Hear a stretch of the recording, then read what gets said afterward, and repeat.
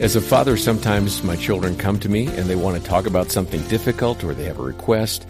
And as they share, instead of trying to solve the problem, which is my inclination, I've learned to try to listen. Now, this just happened the other day when one of my kids had something they wanted to see happen, and I was kind of problem shooting and trying to offer reasons why this or that wouldn't work. But I stopped myself and I said, well, why do you think that is? What do you think would be the best course? And that's something we all have to learn how to do. I'm John Fuller, along with Dr. Danny Huerta. He leads our parenting department here. And we're going to hear now from Crystal Payne, who talks about parenting and 4 important choices you can make as a parent with your children.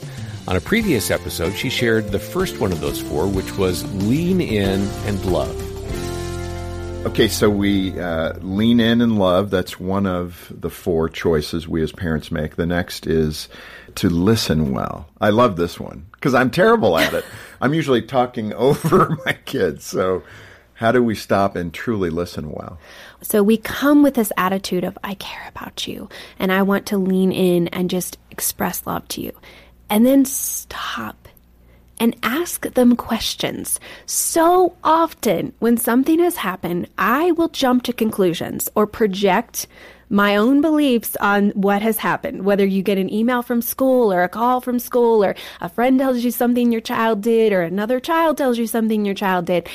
And I'll just go into, oh my goodness, I can't believe they did that and we just need to get this taken care of. But to lean in and love and to listen well means that take a breath and ask them questions first. And so one of the things that I'll often do with my kids is say, can you tell me what happened in this situation? Or I got this email today from school. Can you explain what happened? Giving them the opportunity to explain it to me first versus me just jumping into, I cannot believe that you did that.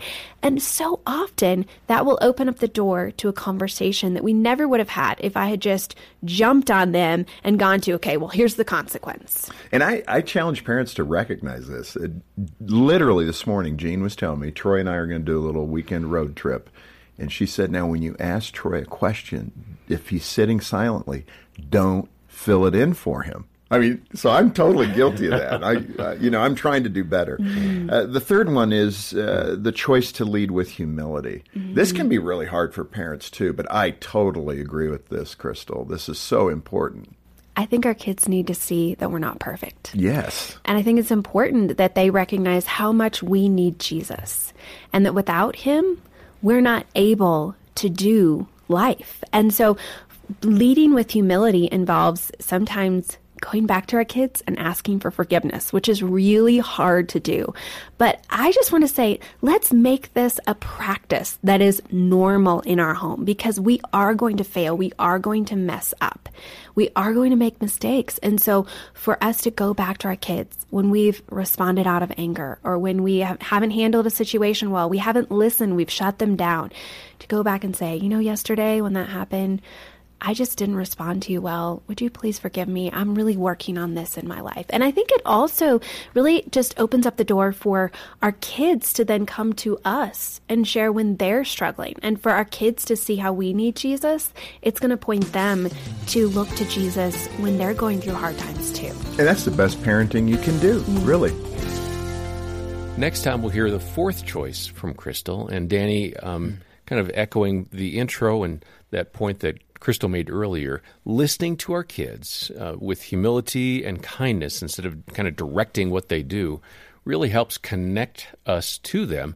This is something, as I said earlier, I just struggle with, but I'm starting to learn the importance. What's the relational aspect of me asking questions and listening well? Well, John, it is a key component to connecting with your child and being present and knowing and understanding what is really going on. Yet, as parents, the reality is we have so many things going on in our mind. We have tasks that are demanding our attention. There are emotions. We're emotional human beings as well. And we're not perfect at listening. And in fact, Scripture says to listen first, right? To step into conversation with that attitude in mind. And even if it's imperfect, just taking the time to reflect and look at your child and be thankful for the invitation to be in that conversation with them will help get your mind caught up to the fact that you're in a moment with your child where they want you to listen. I know for me in my home, I've had moments where I'm not fully listening, fully there. And all of a sudden when I pause and just look into my children's eyes and then just think about, reflect, man, this is what I love about my child. Like one thing that I love about them lines up my mind, my heart, my physicality, my ears to them and what they're trying to say and trying to tell me. And then going in and asking questions helps a child feel loved and known, and it creates connectedness. Now, there are some personalities that are just naturally task-focused, and there's some personalities that are just naturally good listeners.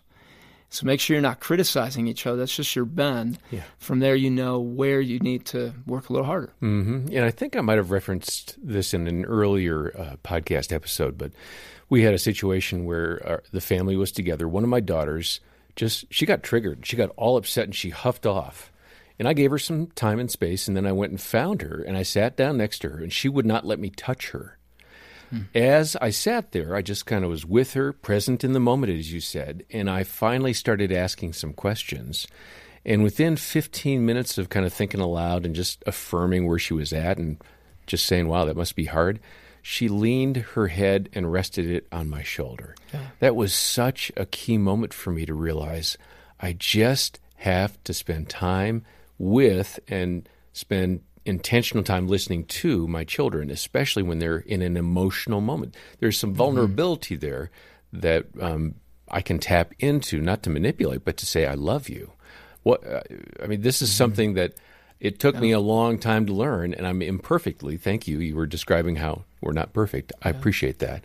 I'm imperfectly starting to embrace that. But it allows for us to observe what's going on and reflect that back to them. I know my daughter, I had a few of those moments, actually, where she comes in kind of hot emotionally, and I pause and say, hey, I want to be able to listen to this, but it seems that there's a lot going on. What is really going on underneath the surface? Because I can see that there's something there. And when that happens, and I've told my daughter, hey, I want to listen carefully to what's going on, and I see there's a lot of emotion. Let's stop everything, and let's just talk right now. I'm right here for you. She sees the commitment on my part to dig into what's going on in her thoughts. Yep. Well, we're all about helping you have a better, stronger relationship with your children, and there are so many things you can do on a day-to-day basis to strengthen that relationship. For more of the tips that Crystal Paine shared, we'd recommend getting a copy of her book, Love-Centered Parenting. And we're making that available when you donate to the work of Focus on the Family today. We're listener-supported. A gift of any amount makes a big difference. So as you can, $10 or $25 or $50, donate today. We'll send that book to you just to recognize that you're part of the support team. So as you've benefited, please donate and request the book. The link is going to be in the episode notes. At our website, the parenting team, under Danny's direction, has written a number of articles and has resources. One in particular we'll point to, and we're going to link over to it, is called Perfectly Imperfect, Being the Mom God Created You to Be. We'll have more with Crystal next time about these choices that we make as a mom or a dad. And for now, on behalf of Dr. Danny Huerta and the entire team, I'm John Fuller, and thanks for listening to the Focus on the Family Parenting Podcast. You know that situation your family's facing, the one you can't talk to anyone about? You're not alone. I've been there too. It was tough. Whether you're facing an unexpected diagnosis or a marriage in trouble or whatever you're struggling with, it's okay to ask for professional help, and there's a place you can go for psychologically sound therapy from a biblical perspective. Focus on the Family's Christian Counselors Network can confidentially point you to a verified therapist whose perspective we trust, and so can you. We've been connecting families to Christian counselors around the country for more than 40 years. No matter what your unique challenge is, you can find a way forward for your family at focusonthefamily.com/gethelp. That's focusonthefamily.com/gethelp.